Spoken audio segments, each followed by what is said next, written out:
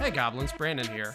If you enjoy what we do and you'd like to help support us create more and maybe even take the podcast to weekly, then the best way right now that you can support us is to head over to patreon.com/goblinsgrowlers. You can find all the different stuff we do there, one-page dungeons, bonus audio for things, all kinds of stuff. So head on over there, and even if it's just $1 or however much you're comfortable doing, or if you can't put anything toward the Patreon, just tell a friend about it. Tell somebody about the podcast. That's another great way to support us. So patreon.com/goblinsgrowlers, and we'll see y'all soon.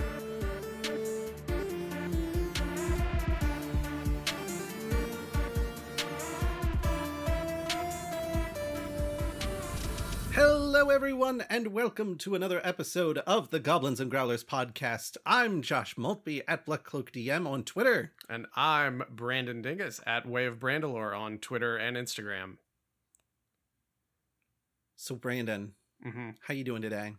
Oh, I'm doing fine. It's a real coincidence that I'm wearing the same shirt as the last time we recorded. Funny how that works out.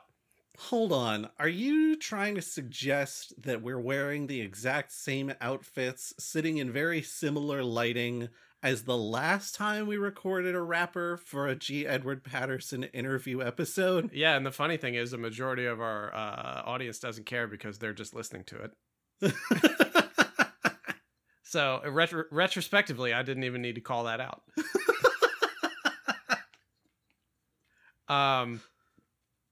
But yeah. So how are you doing? Similar to the last time I asked you? I am a little bit warmer because I've got the afternoon sun coming in, and even when the AC is running, there's only the one vent in this room, so it gets toasty if it's closed up. Yeah, I was dumb. I shut off the AC to the house so I could open some windows today, but then I'm like, oh, I have to record with Josh, so I can't open the window in my office. So it's starting to get a little toasty in here, but it'll be fine. The sun comes up on the opposite side of the house, so these are the sacrifices we make to make quality content for you, folks. Yeah. Shower us with your appreciation, please. So today we're going to have part 2 of our interview with G. Edward Patterson, author of A Groat's Worth of Grotesques. It will have the same audio issues that it did last time, so we hope you can bear with it. But we wanted to prepare you ahead of time, just in case 2 weeks is enough time for you to forget about it. Fortunately, StreamYard's audio compression isn't quite as bad as Zoom audio compression, so hopefully it at least sounds a little bit better than a lot of the times when we're like, hey folks, we had audio issues. It'll be fine. Everybody understands. Our audience knows well the level of professionalism and production they can expect from us. So it'll all be fine. But I think, in fairness to us, asking a guest who has so generously spent some of their time talking to us about their projects, expecting us to be like, no, audio problems, we have to go back to the beginning and start it again. I think folks know that's not going to happen. Yeah. So first off, before we do that, we're going to scratch that indie itch again for this episode. And I have found something that I think is charming, and it's very much, I think, timely in sort of more of a universal sense of things. If folks will recall, some of the big news in sort of intellectual property at the beginning of the year was that Winnie the Pooh finally entered the public domain. Not the Disney version, but the original A.A. Milne stories upon which those are based. So immediately people start thinking about, what are some ways that the Winnie the Pooh property can be repurposed now that it's in public domain. One of the more well-known topics for that one was Winnie the Pooh Blood and Honey, the horror film that is being produced that sets Winnie the Pooh and Piglet as like serial killers. And I think that's coming out next year or maybe by the end of this year. I'm not sure. There's a trailer out there you can watch. I haven't watched it.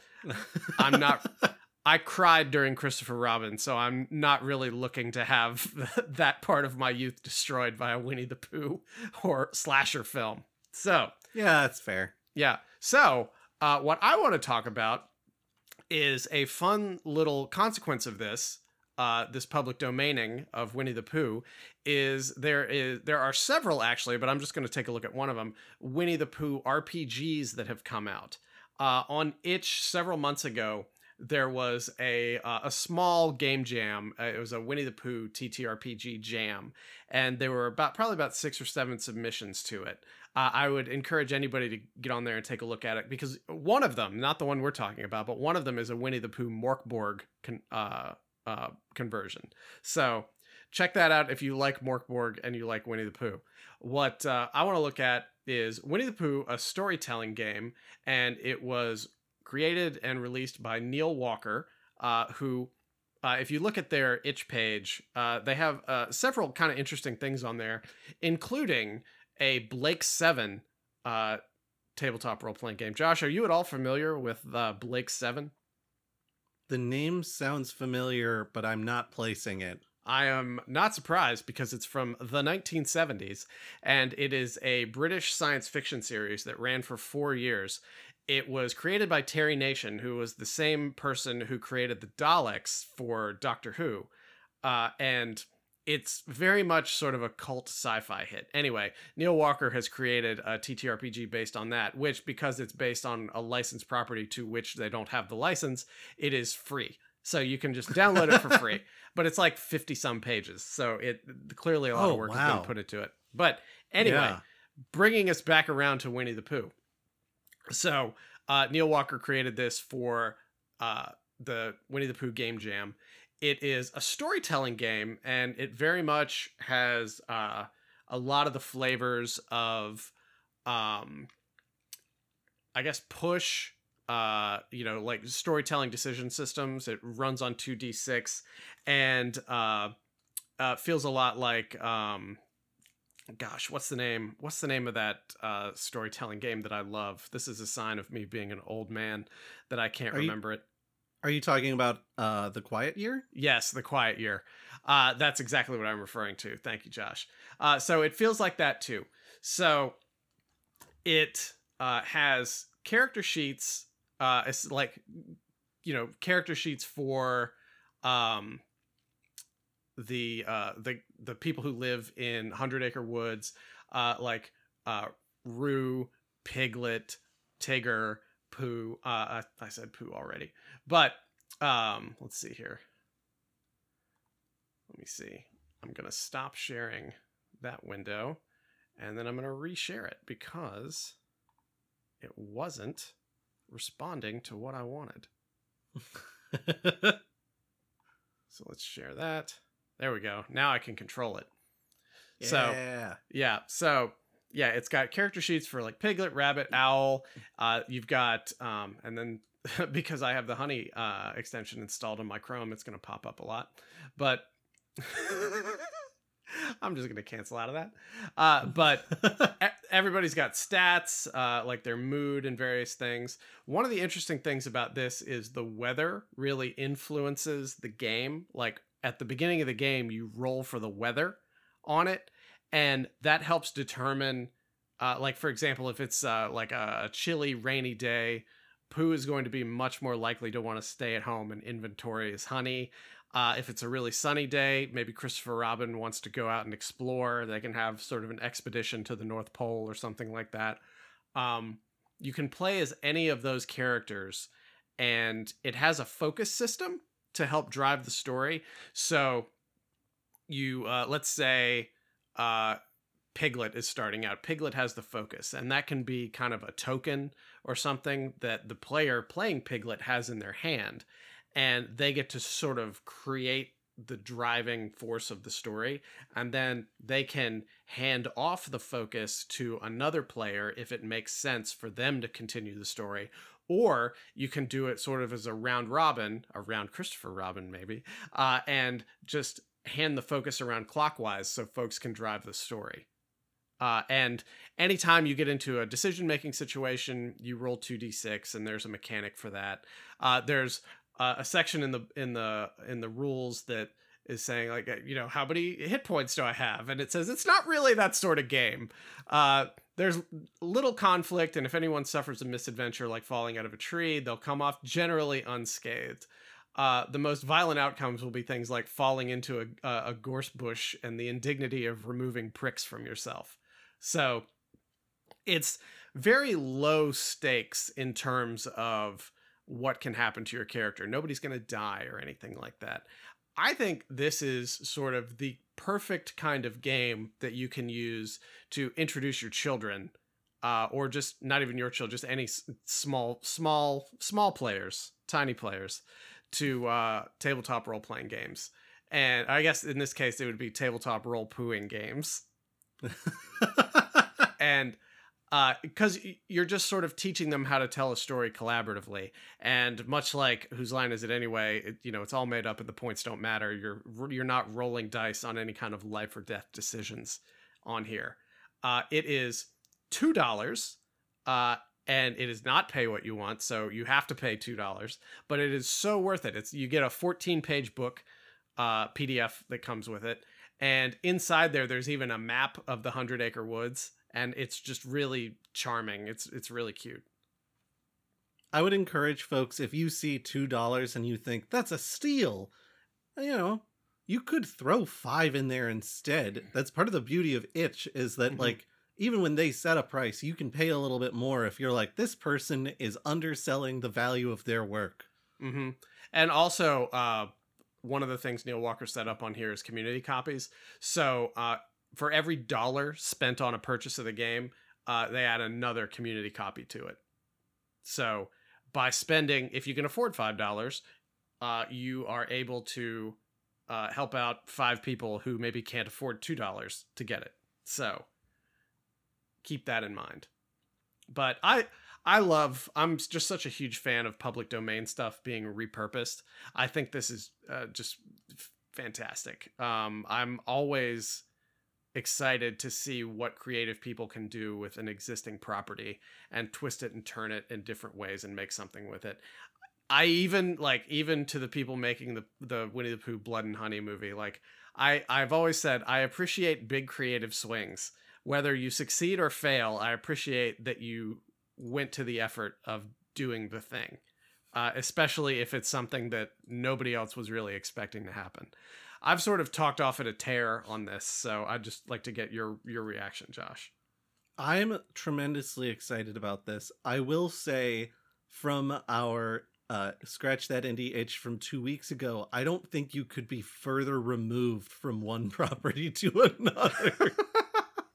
Now, depending on how Blood and Honey turns out, you could maybe take that and adapt it to a Mothership game. Oh, I didn't even think about that. Your spaceship crashes in this dark 100 Acre Woods, and you have to navigate your way out of it while like a fungal zombie Christopher Robin and a murderous rabid Eeyore or something are chasing after you. Oh my god. No, I'm really charmed by this. I really appreciate the art. Looks like, I don't know if those are actually illustrations from the original books, but they certainly look like them. Some of them are, because they're I saw a date on one of them of 1926, and 1926 content was what entered the public domain this year. That makes perfect sense. Mm-hmm. And I really like the idea of having like a cute little have your own Winnie the Pooh adventures book. Like, that's really fantastic. I'm so glad people are making stuff like this. Mm-hmm. Yeah. Now, you know what would be really good? If somebody was able to get folks like Ewan McGregor and Jim Cummings to actually like play this on Twitch for charity or something like that. Oh my god. Because Jim Cummings took over the voice of Winnie the Pooh, and he was Winnie the Pooh's voice in the Christopher Robin movie. And it's perfect. It was absolutely perfect. Let me actually look that up so I don't make a fool of myself. Winnie... I feel like we have to be the ones to suggest this to all involved parties. Like, we have to be the ones to be like, hey, were you guys aware of this? Maybe you should do something for like a fundraiser or something. We'd be happy to put that on for you. Mm-hmm. Yeah, exactly. I'm looking up when Jim Cummings took over Winnie the Pooh's voice. He replaced Winnie the Pooh in 1988. So he has been the voice of Winnie the Pooh since I was like 7 years old. But I grew up watching the stuff that was made before 1988. So my voice memory of Winnie the Pooh is from Sterling Holloway. But Jim Cummings can do any voice. So, oh, interesting. Here's another digression. Jim Cummings' full name is James Jonah Cummings, so he's J. Jonah Cummings. That was a real missed opportunity for him to change his name. Jim Cummings, who I actually know best as Darkwing Duck. I do enjoy some Darkwing Duck on occasion. Mm-hmm. Yeah, I wonder if there's a Darkwing Duck, like free TTRPG on itch. Oh, there are several fan-made Darkwing Duck video games on itch. Well, that's not surprising. No. No. Well, if there is a free Darkwing Duck TTRPG, maybe we should save that for our next Scratch by Indie Itch. Yeah, I'd have to look for it because I can't immediately find it. We'll get dangerous with that later. But yes, that's all I've got for the Winnie the Pooh storytelling game. So unless you have anything else, I think we need to throw to ourselves and our G. Edward Patterson interview of questionable audio quality. Yes, I think I don't think I have anything else, so we will turn it over now to ourselves and G. Edward Patterson III in an interview already in progress. Ta-da! Okay, we were at Germany in the 70s making industrial music. Yeah, so play that to my 14-year-old daughter, and she's like, "Well, that's a bunch of total crap." Yeah, I run tables like really loose, and I've got some regular folks who show up at my pickup game tables that have now played with me for years. And I do have kind of a shorthand about how we interact with each other. And I know if I sat down and tried to run that way for like the guys I played with when I was in high school, it would not go over well just because it was an entirely different style of play that we had at the time versus now. We were very much rules bound with second edition back then. And now I play 5th edition so loose that occasionally I use dice to help me make decisions. But that's kind of it, really. Somebody was asking me not too long ago, like, "Hey, where's your player's handbook?" And I said, honest to God, I couldn't tell you where it is because it's been years since I had to reference it for anything just because I make up so much stuff. You tell me what's going on with your character sheet and I'll just roll some crap. Yeah, exactly. I always tell my players, like, you are responsible for yourself and all your spells and everything. You just tell me about that and we'll figure out how that's going to play out in the wider universe of what we're trying to do here tonight. Yeah, it's good to have that trust system because you don't want to DM and track people's torches. Yeah, you don't want to track arrows. No, it's got to be on an honor system. Yeah. If you can, I've always said that like playing a role-playing game with people is in many ways just a gigantic trust exercise that you have scheduling problems with, because you have to do stuff like that. You have to trust people enough to be able to let your sort of barriers down so you can be silly and do voices and really go over the top with your characters and things like that. So yeah, that you really do have to build that sort of bubble with people to be able and that's hard. Yeah, public DMing that is very brave of you. Yeah, it is, especially because I was using it to get over, like I used it as a tool to help get over like anxiety over public speaking and things like that. So instead of the Toasters Club. Yeah, exactly. Doing that to get over that kind of anxiety is like saying, I want to stop being weak against bullets. So I'm just going to let people shoot me over and over again. Just going to stand in this dangerous intersection and see what happens. I will say, go ahead. Before we move forward, I will say the thing I noticed when you were talking about trying to keep things vague, that ended up being our solution as well for creating something that anyone could run, because no one was going to run it exactly the way we would. We needed to get rid of a lot of the like personalization and be like, that's going to happen at my table. At my table, this is exactly how these interactions will go.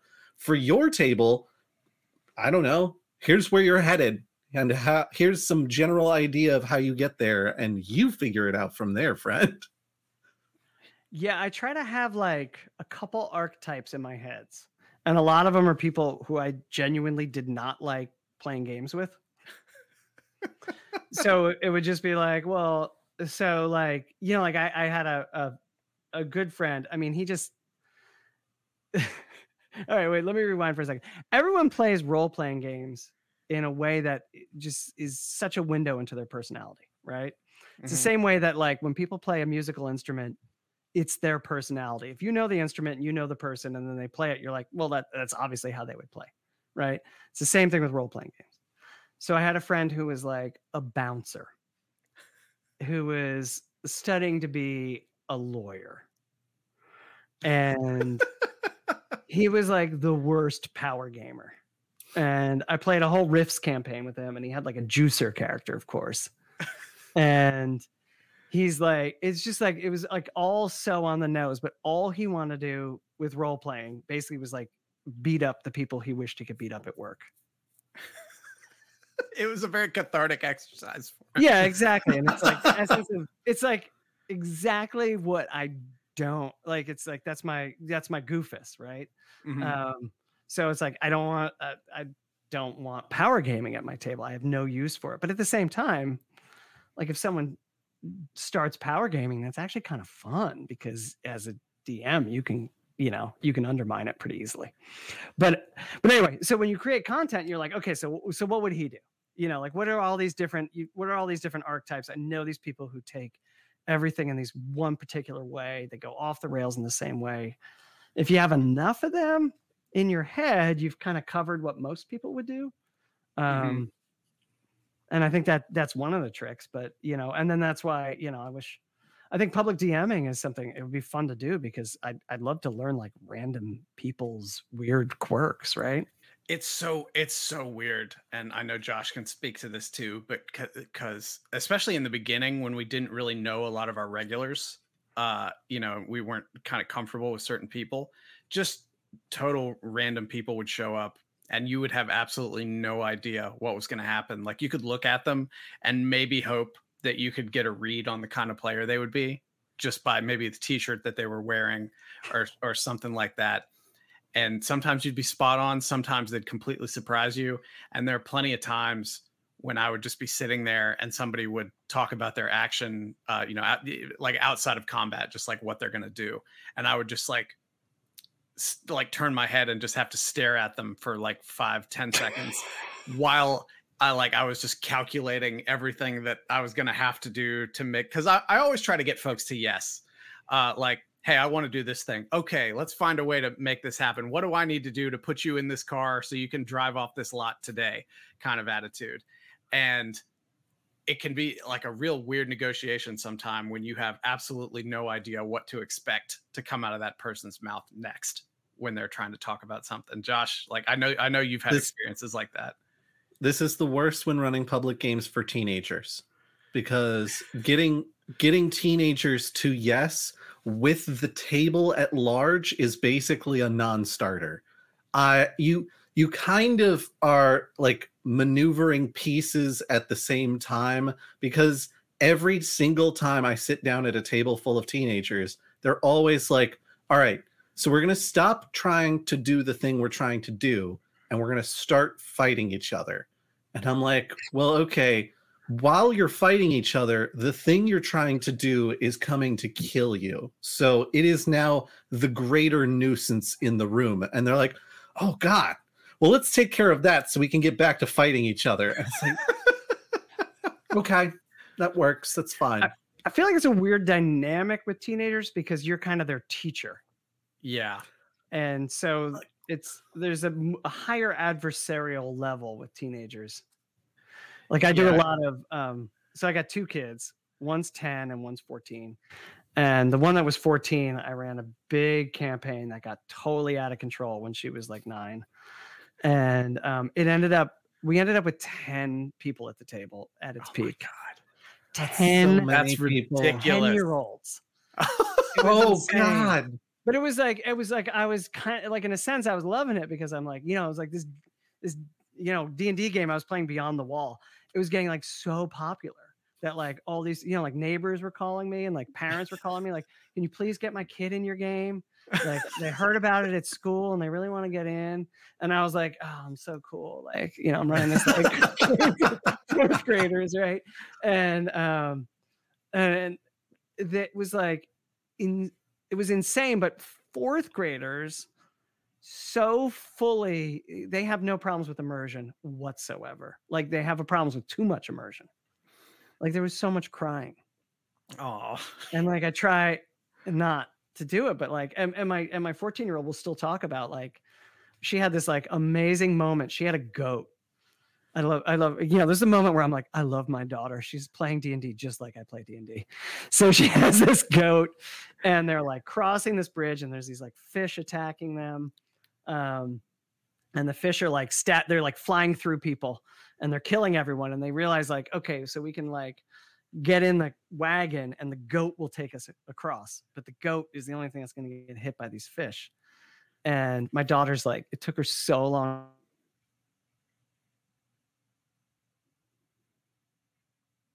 What a time to freeze. yeah. She's the only healer in the party. So they get to the other side. So I have a thing where it's like, okay, so the cart is providing you with like armor, but some of these fish are shooting through this cart. Mm-hmm. So everyone's like totally bloody, totally injured. And she uses all of her healing spells on her goat. Aw. None on the players. And they're pissed. But the goat was innocent. They are still mad to this day. And they still, like, she's still like, August is still mad at me. Like I never healed him, and like he was so pissed, and like it was like it was a great moment. They have no trouble with immersion, and yeah, I can't imagine. Now she's 14. I can't even imagine getting her and her friends around the table. It would be a disaster. She just dropped it completely. Yeah. I mean, yeah, I quit playing for pretty much all of college and then several years after that, just because I was like, I'm gonna get away from this a little bit. Kind of like what you were saying about like discovering girls and stuff. Yeah. Like I had to focus on girls there. Yeah, I had to focus on college and started to give a not insignificant portion of my attention to women at the time. So yeah, I wish I played in college.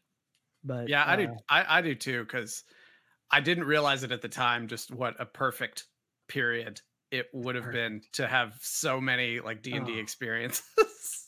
And I had people everyone, we all knew. I went to like a nerdy arty college, so we all knew that we were nerds. Mm-hmm. And I had a friend who was like a LARPer, and he's like, I know you're a nerd, and you need to fight me with this foam sword.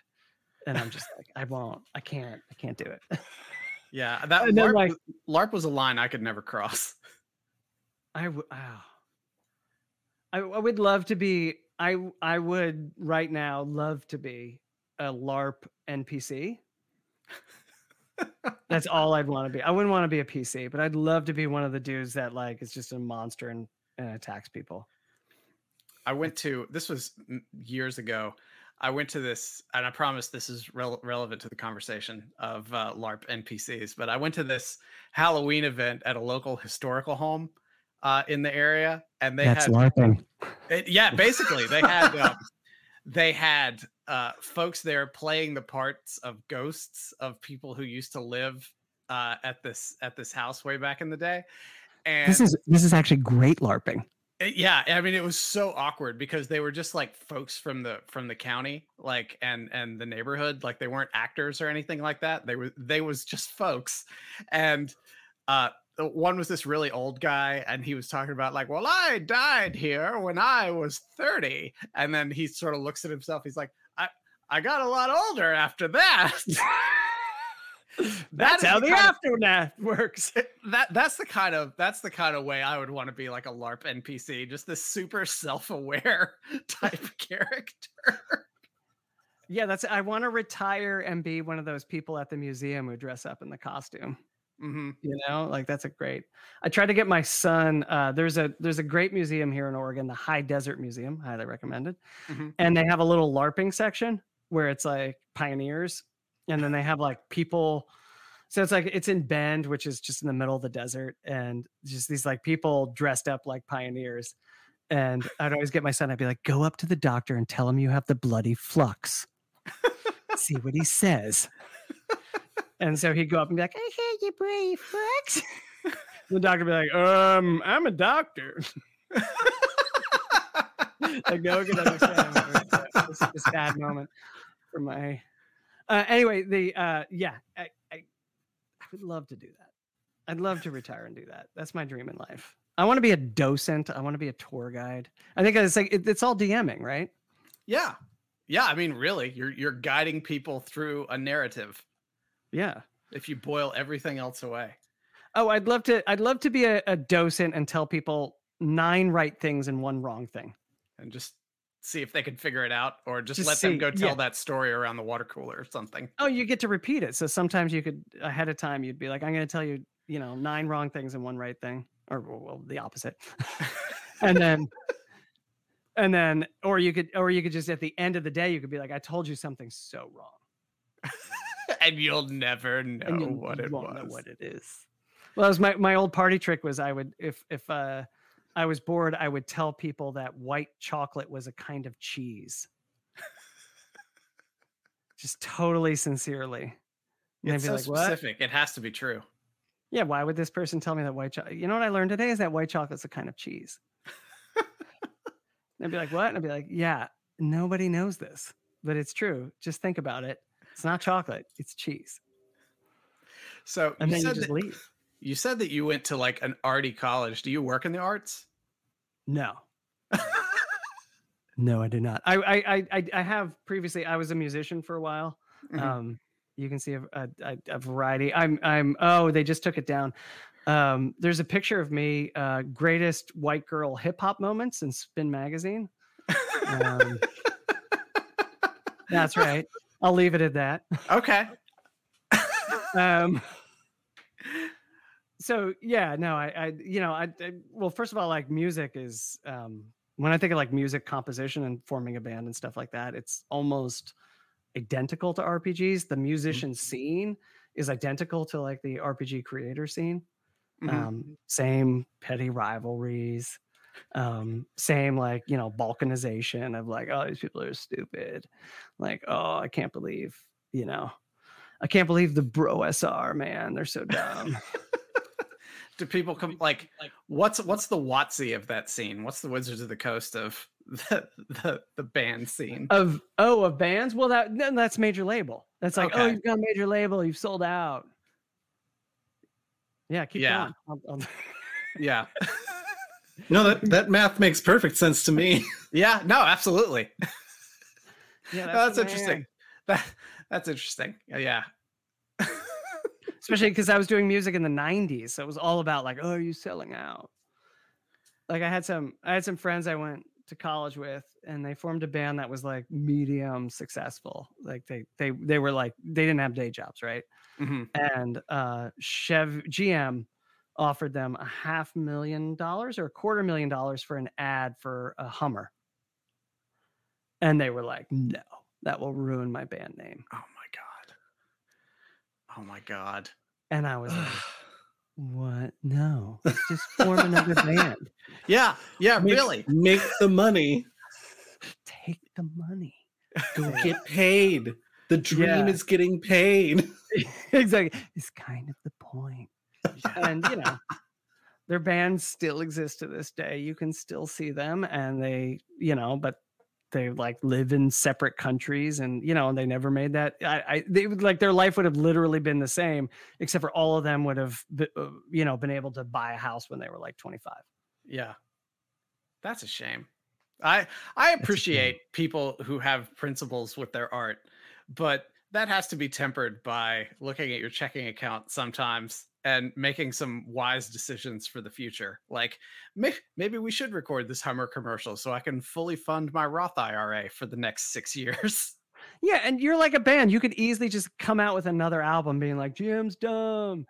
We've already got their money. Yeah. I mean, say whatever we want. Yeah. I mean, there's no like long, what are they going to do? They can't take back the money. Well, I guess they could see you. I guess that's probably terrible advice, but still.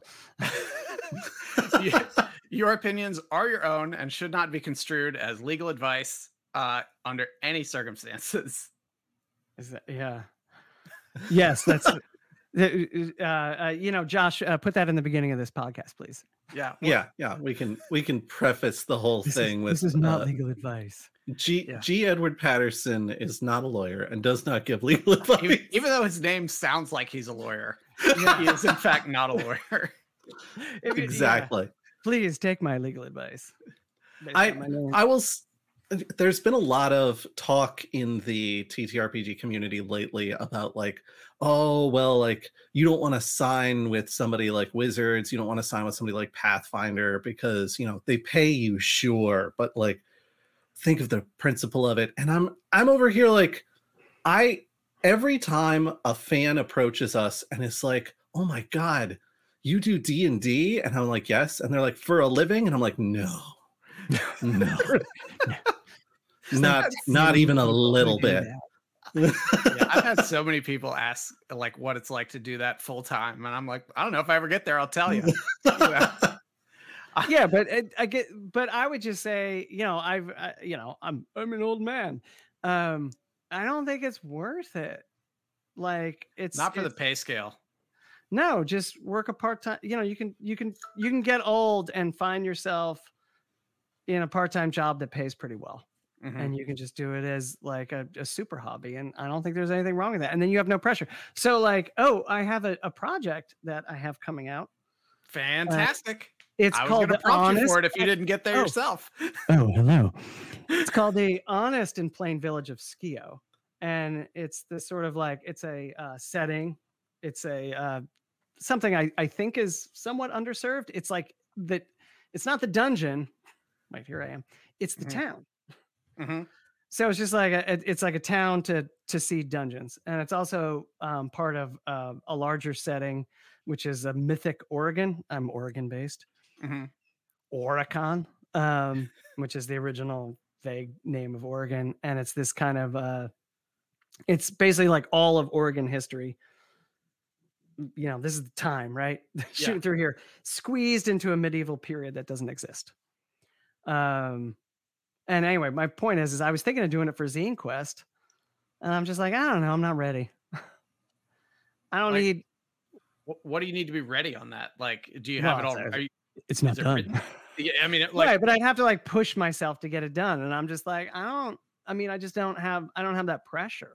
Mm-hmm. So I don't have to compromise. Like, so I put out my first product. It's 250 pages with 100 and something illustrations.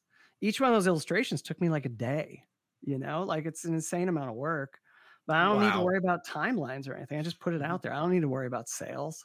Yeah. For Grotesques, like, I know you had a lot of it written already because of your ongoing, quarter of century project there. But like, once you actually said, hey, I'm going to put this book out, like from there until actually putting it out in the world. Yeah. It was a full year. Well, because I did everything. I laid it out. I hired an editor. Mm-hmm. But beyond that, I did, I had to sit there and struggle with drive-through RPG. I had to learn about the Japan 2002 color profile, which I'm still struggling with. Like the color, and they do this awful thing where you put your book out to them, and it takes like 2 weeks to get back to you, and they're like, "Do you like it?" And you're like, "No, it's screwed up." And then you fix it. And then you send it back to them, and then they send it back to you, and it's like another 4 weeks.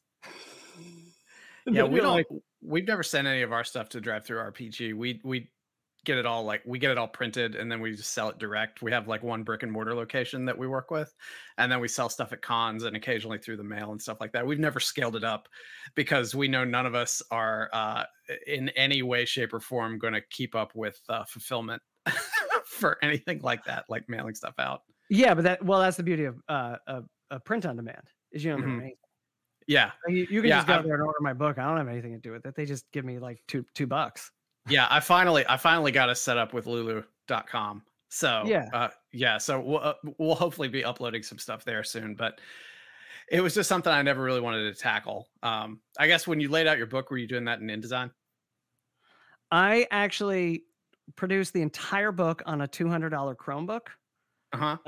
with a $5 drawing app, and I got Lucid Press. Nice. Which is like a subscription based one. And I had to break down when I did the print on demand, it was not working.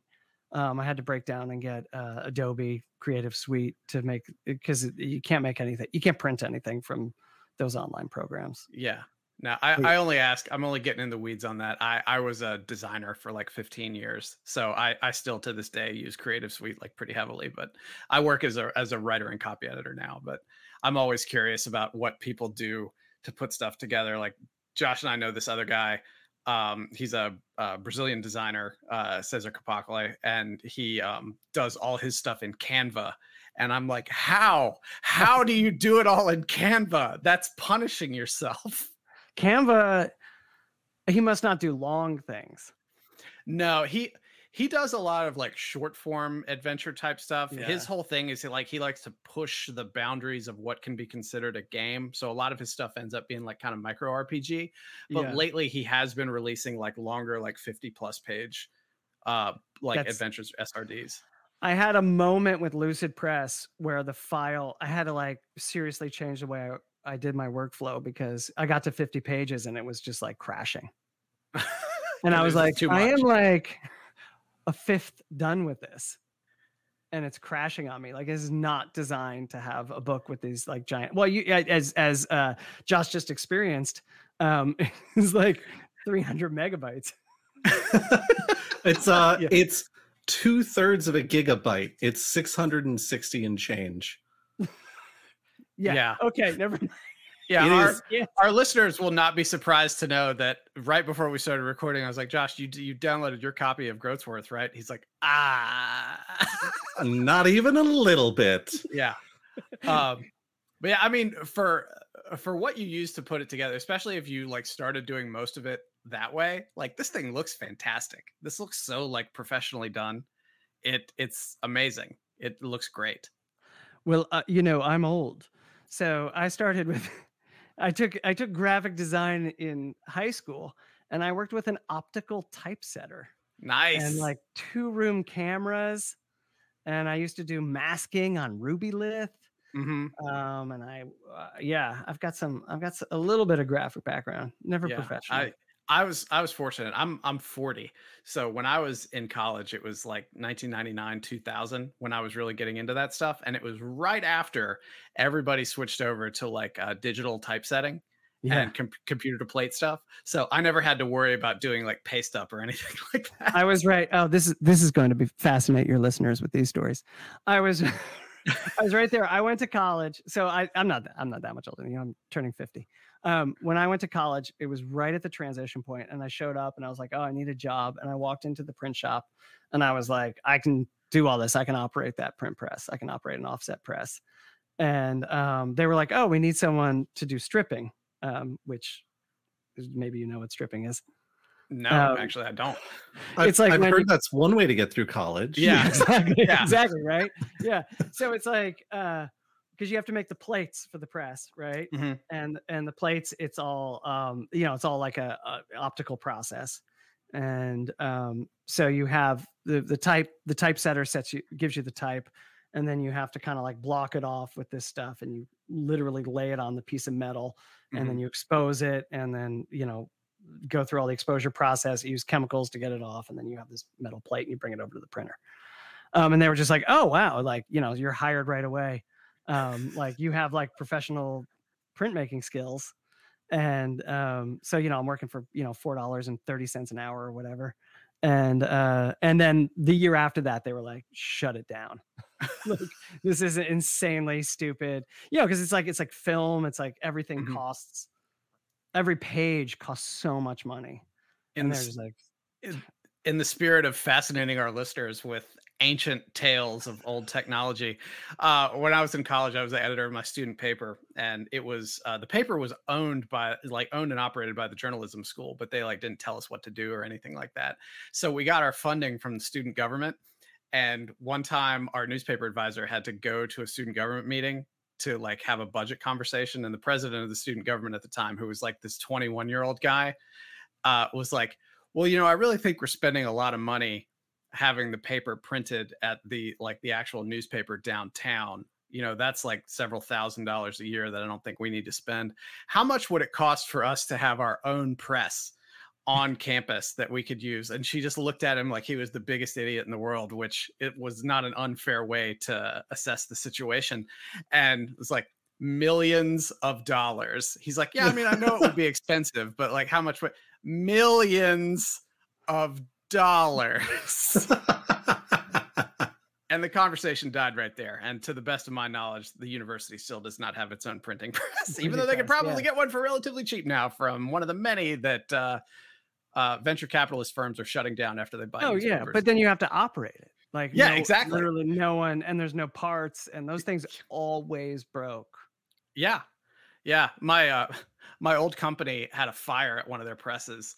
They had 3, and they actually were able to like fund a great portion of the company from the insurance settlement they got after the press like burned to the ground. So they took all the parts out of it that could be saved and used them for spares for the other 2, and then they just had millions of dollars from the insurance settlement. And they just rolled with it. Printing history here. Yeah, this will be a Patreon exclusive portion of this interview. I would love to talk about this optical typesetter. It's so cool. Yeah, but I want to give you the opportunity to talk a little bit more about your other project a little bit more. You sort of like skim the surface of it, but what was it called again? Okay, so this is the Honest and Plain Village of Skio, and it's just a town for your dungeon. But there's a couple fun things that I'm doing here. It's one is if you go to my so I have my company's called the Skull is a Complete Gentleman company. That's how you can find me on DriveThruRPG. I also really like making sort of like stupid little mini games to kind of bust out on your table. Like I have a little fishing game where you actually it's a drop table, but it's like skill based. Like you're actually like aiming for a target with a D4, cool. which is of course the least good die to aim for anything with. And it's so you hit the center, you have a good catch, you screw up, and then things get bad, right? So this also has a mini game of tennis. So in the town, tennis is really it's a really big thing. And they also have like an entire they have grand tennis, which is the entire town. That's replicating, like a grand, about grand football? No. So entire medieval Western European towns used to play football. The entire town. Really? And they would have goals, and they would just like sit there and like punch each other. There were no rules. But except for you couldn't use your hands, and you just kick this thing and you just punch people and try to get into the goals. And then there's this great history with tennis, which was also a medieval Western European thing. And tennis was it was like the sport of kings. Nobles really liked playing it, but at the same time, it was also like cursed. Like nobles, many European monarchs have died while playing tennis. And that's not a huge population. So it was like you have a statistically relevant chance of dying if you're a monarch in Western Europe while you're playing tennis. So there's tennis, and that's a mini game. It's like a little board game. And what I really wanted to do was to have a board game that your characters would play. And this goes back to a theory where like you can't play D&D and Monopoly, but you can play Monopoly in D&D. Like you could just set up a scenario where it's like, well, now we're playing Monopoly. And it could make sense. It's feasible. Mm-hmm. So I wanted to what I really wanted was like to be like, okay, but what does the fighter do when they play Monopoly? What does the magic user do when they play Monopoly? So it's a tennis game where you actually use your character. So, magic users cast spells, thieves do tricks. They climb up the wall, do trick shots. Fighters just pound the crap out of the ball, go right down the middle, try to like blow the other person. And it's like a little board game, and you progress, and there's like a little chit that goes back and forth. It's not great. It's just supposed to take like 20 minutes, right? I mean, it's a cool idea. I love anything that sort of turns it a little bit meta almost, and makes you sort of question the convention of the game and like turn it on its head a little bit. I love little additions like that. So it like even if it's not that good, I think it sounds really cool.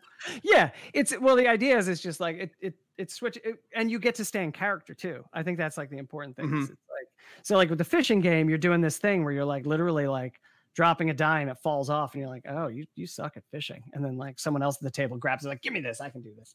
And there's this like whole trick you can do. And the same thing with like the tennis game is there's like a tennis champion in town and he's like a jock asshole.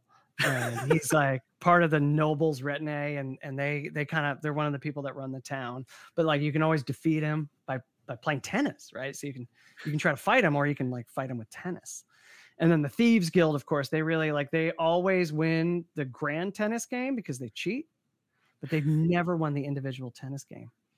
So you've got this opportunity, like you can get into the Thieves Guild if you bring the tennis medal to them, they will let you in. There's also here's another. This may not end up because this is the last thing I'm developing. I've invented this thing called the trial dungeon. So I wanted to come up with a trial procedure. I wanted to, in the middle of the game, it switches over to a procedural drama, just like on TV. And it's like, okay, now we're going into the trial phase of this. And you're arrested and you have to do discovery. You got to hire people to get evidence and all this kind of stuff. And I'm trying to figure out how to organize it. And I thought like a trial point crawl would be really good. Where you just start and you progress to these, you make these important decisions. It's relatively railroady, but you have like 2 or 3 choices. It's like, they bring this evidence against you. It's looking terrible. Like, what do you do? Do you go on the stand? Do you bring witnesses on the stand? And then those are choices and they lead to different nodes. And then that way I got to pepper in all of the and so each of the nodes is like a trope from a trial show. So it goes down to like the judge falls in love with you. Like all these crazy things that can happen at trial. No, it's you. And like things like unmasking and stuff like that. And then I realized it's actually a little bit easier to organize as a dungeon because a dungeon is just a logical framework, right? Mm-hmm. So it's like you go into a room and that room is a scene. It's a courtroom scene. And then there's ways out of that room. There's doors out of that room. How do you leave that room? Those are your decisions that you make. Like, okay, so this is what I'm going to do. I'm going to really lean into this thing. I'm going to get off because of this piece of evidence so that you go down that corridor. So in that corridor, there's wandering monsters. So the wandering monsters are like, uh-oh, a goose grabbed your evidence and flew away. Geese are really important in this game. They're kind of messing with the whole town. And so you got to get that, you got to get that back. You can't get to the next room until you get that back. And then you get to the next room and it moves on to the different parts of the trial. And so what I was able to, what I really wanted to do was like, I just go through tvtropes.com. Mm-hmm. And you just get all those like TV trial tropes. And those are all the different rooms. But you have a choice. Like your decisions affect which tropes you run into. How big of a dungeon is it? It's not very big. I mean, this is supposed to be like, so the idea is it's like, it's supporting the dungeon. It's like, you go into this trial. It's supposed to take like a half hour. Mm-hmm. So it's like a 5-room dungeon, except for it's shaped more like, it ends up being more like a logic tree. Right. But it's just basically the back half of Law and Order. Exactly. Yeah. Yes. It's the back half of Law and Order. It's all those like little things. And then you can do, you can run away and do things. And then also you perform as like, what I think is important with this is you perform as your character. So you stay in the immersion. So like you go in there. So of course the magic users are casting charm spells all over the place. And the fighters are just like stabbing people. And it's not a normal trial. Like it comes down to like various like weird ordeals, like actual historical ordeals. Like I was just reading about this ordeal where they would put a piece of bread and a piece of cheese in your mouth. And if you were able to swallow it well, you were innocent. And that's a real way of justice. So, so you reach these like crazy points like that, and then you're just like, oh crap, here's my, okay, you gotta swallow this cheese. It's like, well, what is that? Well, is that like, and then you get the option, like, is that a dexterity check? Do you have any skills? Do you have sleight of hand? You just whoop. The thief gets right out of that, magic user, maybe you could, I'm trying to think like what spell could help you there. You could, there's like summon water kind of spell, or purify food and drink. Yeah. Dimension door it just right out of your mouth. Yeah, you can dimension door it right out. It gives you that opportunity. So it's, it's all about cheating, the whole town. Well, that's why it's called the Honest and Plain Village, is that it's, it's the opposite. It's very corrupt. It's very. So are you imagining this as just like a full on, like sort of like supplement type book sort of thing once you get it finished? It's 75 pages. So it's like, Okay. it's just like my other product. It's just like completely, it completely expanded beyond what it should be. It's packed to the gills. It's a town, yeah, because it was the town. So I was running this fall, to celebrate. I did an in-person campaign to celebrate the pandemic's over, right? Right. it was this last fall, and I'm like, let's do an outdoor. We can do it outdoors. And I had like a fire pit, and then it started getting cold, and then we gave up. We went indoors. We just were like, but I was doing a Hole in the Oak. It was like a couple non-gamers, a couple gamers, and I did Hole in the Oak, and then I started developing this town, and I was trying to get them to Demon Driven to the Maw, or I think that's the name. And if they just got stuck in the town, because every session I just like developed these stupid town things, and like it just kind of got lost. Yeah. I'm a big fan of the Andy Griffith Show. I've always wanted to run a game where you're just going around Mayberry putting up with like the nonsense that Sheriff Andy Taylor has to put up with on any given day, with like moonshiners or Ernest T. Bass or some band coming to town making too much noise or something like that. Yeah, town adventures are really easy because it's like that would be really, so the basic structure of this is a point crawl. And then so you've got your little set things at the points, but then every time you travel, it's a random town event. And then they all relate, so it's the thing where it's like there's no plot to it, but I've taken a million plots and stuck them through all these tables. Right. So that would work totally well with Mayberry, because it's just like, oh, I'm just trying to, I gotta go, let's go get a drink. And then on your way to the drink, this thing happens. Yeah. It's really a way to keep your players occupied. Yeah. Like probably too much. Like my players just got stuck in town. It's the whole thing. It's just like there's rules on like getting drunk. There's a thing called soil beer. It makes you drunk in a weird way. And then there's a table like every time you have another drink, there's a chance that you pass out and do weird things. And you have absolutely no target release date for this. It's going to come out when it's done. It's gonna come out when it's done. I feel like I'm 2 weeks from finishing the text, and then I haven't thought about an editor yet, and then I'm gonna work on the illustrations. So fall. Okay. I'd love to see it when it's done. I would love to sit down and read that and just see how Mayberry I could make it. It would be very Mayberry compatible. There's a lot of like it's all about like, it's all about like the quirky town. And do you think go ahead. There's a big thing I did, which I found this great book. It's like a 12th century Arabic book. There's an English translation called The Book of Charlatans. And it's someone's guide to avoiding charlatans in towns and all of their confidence games. So it's like it's historical, but he's embellishing, right? And it is like a treasure trove. Every con is so ridiculous. And so it's like, there's like 1,000, there's a random table of many, many, many more cons than you'd ever need. and they're all like, the book itself is absolutely amazing because it's like a TripAdvisor entries. Yeah. It's like, you go to this town, and then this dude, like all the cons are so bad. And then he gives you a warning, and the way it's translated is amazing because it's like, heads up, don't be an idiot, don't fall for this. And it's like ridiculous because it's like the 12th century, so it's about magic and stuff. It's like, oh, this person's going to convince you that like your head came off, but it didn't. 1 star. Exactly, 1 star in this town. I see a cat. Yeah, I closed the door so my cats can't get in. I think that's the sign. The cat appears and then we got to go, right? Yeah, yeah. Because I got to get ready to go to bed because it's like 9 o'clock. And I'm very tired. Yeah. We're at 1:27 here. I figured it was 1, and then we'd go a half hour over. So we got to. Yeah. Well, don't worry. We'll cut out those 45 minutes we were talking about offset printing. It'll be fine. But before we wrap it up, I want to bring it all the way back around to Groat's worth of Grotesques. So do you think in the offing, like the rest of that is ever going to come out? At some point in the future, like all the other. Oh, the enormous vagueness. Yeah, I'm working on that. Yeah, okay. I mean, it's in there. It's in the pipeline. Okay. I'm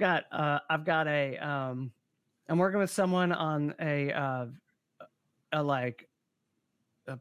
supplement called the Downlands too, which is sort of like a liminal dream space. And then I've got this whole. You can actually, I mean, if I don't really advertise it because I haven't put it out yet, but I've got the whole map of Oregon, fantasy map of Oregon that you can order off of Etsy that literally no one has ordered except for me.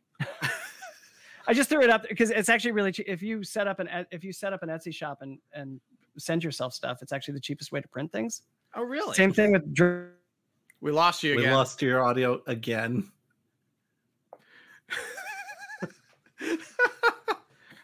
Yeah, I'm hoping the supplement will be about 75 pages. It only costs about $3 to make a print-on-demand softcover book. That's great. I mean, it doesn't include shipping, but right. But yeah, but you're just talking about like your cost as the. Yeah, exactly. Yeah. Well, that's also all right. Oh, one quick rant before I'm gone. This is my big rant. Okay. I love letter-sized softcover books.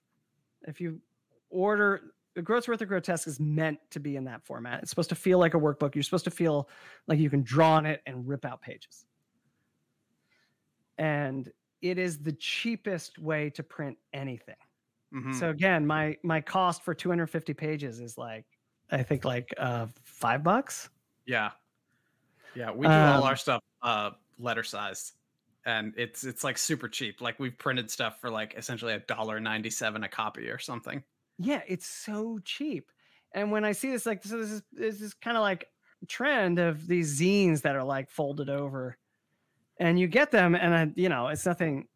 I'm an adult, I can afford it, but I'll just be like, this is like 20 pages, and I just spent $20 on it. Yeah, and it's not like they're ripping me off. It's just expensive printing. Yeah. I mean, we've talked. Josh and I have talked before just about like how much can you actually put on the price of creativity? Like $20 for a zine like that. Like they're putting the work into it to make it like worth $20, but the prints, they could probably get away with a lot more of a profit margin if they didn't do it that way. You could make like an omnibus soft cover letter version of like 10 zines and get it to your door for $20. Yeah. Easy. Yeah. And with all the creators making about as much money. And it would be kinder to your consumer as well. Yeah. So that's if you probably noticed, Groat's worth of Grotesques is cheap. Yeah. I know I said last time that I was going to order a print version. I just haven't done that yet. But I promise now that I've spoken to you, I kind of feel like I have to. So I will do that. I can send you one. Okay. After this, just I'm perfectly happy sending you one. Okay. That would be awesome. And I'll send you one too, Josh. We're going to put links to all of your stuff in the show notes. So provide us with all of the best and brightest links for all of your things, especially for your map, because I bet after they hear that no one has bought your map yet, at least one of our listeners will be like, I need to go look at this map and probably buy it. I need to buy a bad map of Oregon. Do not navigate with this map. Other than your drive-through RPG, is there like another spot where folks can find you? Yeah, I'm EelDip on Twitter. Okay. If you search EelDip, that's sort of my like. You can see many years of bad forum posts on a variety of forums. recording forums. If you want to know a lot about microphones, like this nice Sennheiser 441 that I have here, you can see me ranting about microphones from 2000 to like 2010. Eel Dip, and that's where I am on Twitter. That probably leads you to everywhere. Mm-hmm. But you don't have like an itch.io store or anything like that? I have the drive-through store. Okay. And that just Eel Dip will not lead you to that. But the publishing company is Skull as a Complete Gentleman company. Okay. That's a literary reference for anyone out there who gets that. And I'll leave it there. Does that company have its own website? It does. That's probably still up. The skullcompletegentleman.com. Yeah, I think it's I don't remember what the URL is. Send it to us. Who uses the web now for things? Not me. I just got it. I was like, oh, I'm publishing a book. I should buy this domain name. I should get this Wix account. And just slam it together with a template. Yeah, exactly. Wix is pretty. I mean, it's a pleasure to use. You're like, all right, it looks kind of professional. I guess I could update it someday. I'm sure there's like a million messages waiting for me somewhere. You've got all kinds of orders for things. There's like 3. I'm really hoping to get to. I'm on a silver now, hoping to get to Electrum there on. Surprisingly few sales get you to silver. Let's just say that. Kind of like becoming a Twitch affiliate. Like really, you just have to be conscious and use the platform every once in a while, and you can become a Twitch affiliate. There is surprisingly little money in role-playing games. You don't say. Yeah, the Josh and I know somebody who's thinking about getting out of doing full-time content creation just because they're like, I need to eat. Yeah, don't get a part-time job. Be an electrician. Yeah, be a plumber. You can make a lot of money doing that. Make a lot of money. You can work for a company and make $60 an hour here in Oregon being an electrician. That's 6-figure salary. You just work half time. Yeah, and if it makes you feel any better, you can just think of yourself as a professional artificer. Do both. Call yourself the Electrum Electrician and be the world's first LARPing electrician. Do it. That's actually a real Josh, I want you. You show up and you're just like, what is this? I don't understand any of this. You're like unfrozen caveman lawyer. Like, I don't understand your complicated lightning containers. Josh, I want you to get on GoDaddy right now and get electrumelectrician.com. So G. Edward Patterson III, thank you so much for taking like an hour and a half of your afternoon and jawing with us about Groat's Worth of Grotesques, your new projects, offset printing, all kinds of stuff. We didn't even get into gardening. We'll have a part 2. We'll have a part 2 for that. All right. Yeah, we'll do like we did with Joe Donka. We have to split it up into 2 different parts. By the way, if you haven't listened to that episode, you should go back and listen to it. He's the creator of The End, the Christian Apocalypse role-playing game that came out in the 90s. We had this whole thing where we had to track him down because he hasn't been in the industry for years. And right. Yeah, it's a really good listen because he also tells embarrassing stories. I love Christian Apocalypse. It's like my favorite thing.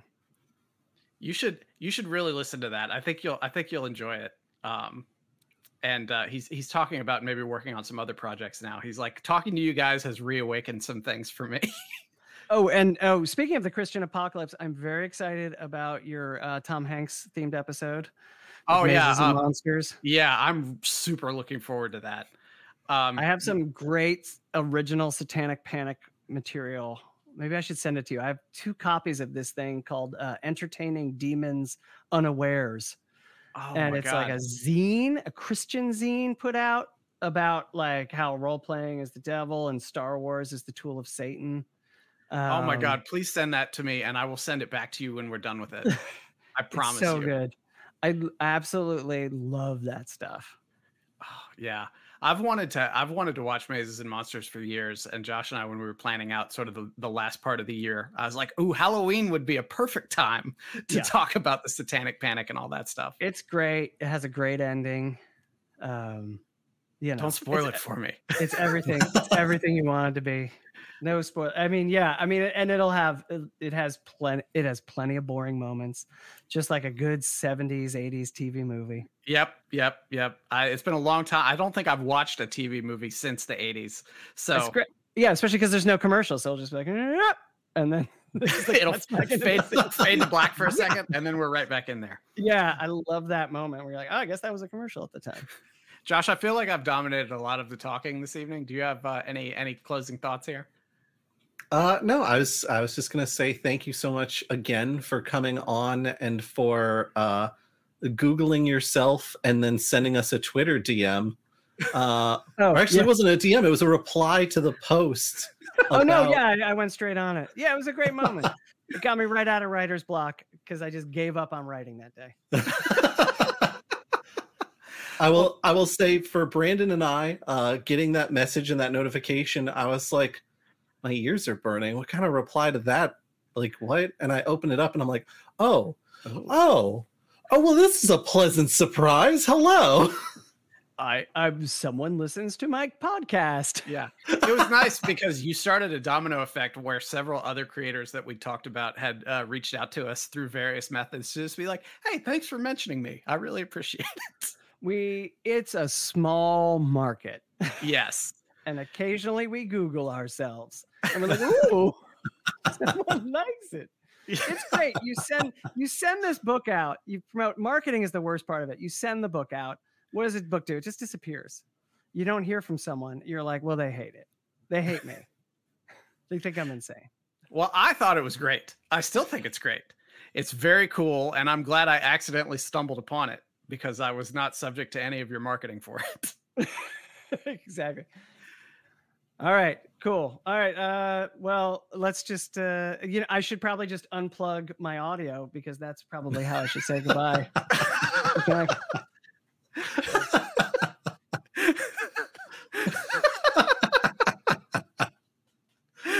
And the mic is off. Yep, his mic's off. I think we're calling it a day. Thank you so much, G. Edward Patterson III, for joining us on this interview at the Goblins and Growlers podcast. I think he plugged his mic back in. There he is. I was going to commit to it and just quit, but then I didn't. I should just do that. I thought that's what you were doing. I was willing to commit to the bit. I was willing to Thelma and Louise this with you and just go off the cliff.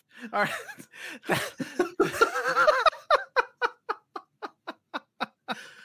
And he's dropped from the call entirely, folks. Yeah. All right. Well, thanks for listening. This is going to be a long one. Hopefully when we record the wrapper for this, we remember to tell you that.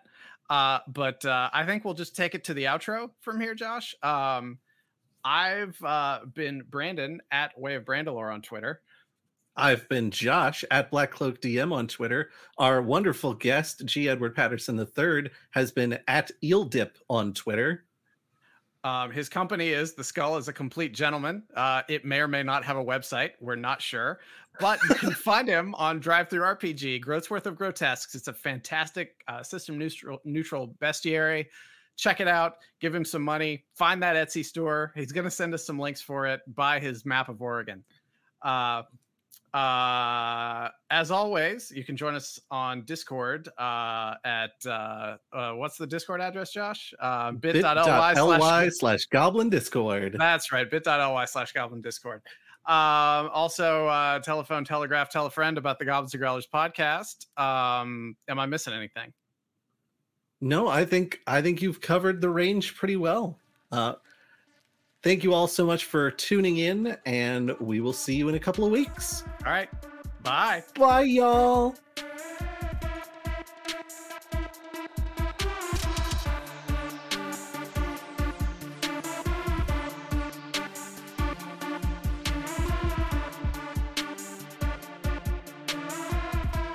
If you like what you hear, consider subscribing and giving us a review over on Apple Podcasts. Especially early in the feed, subscriptions and reviews are super helpful for bringing new listeners our way.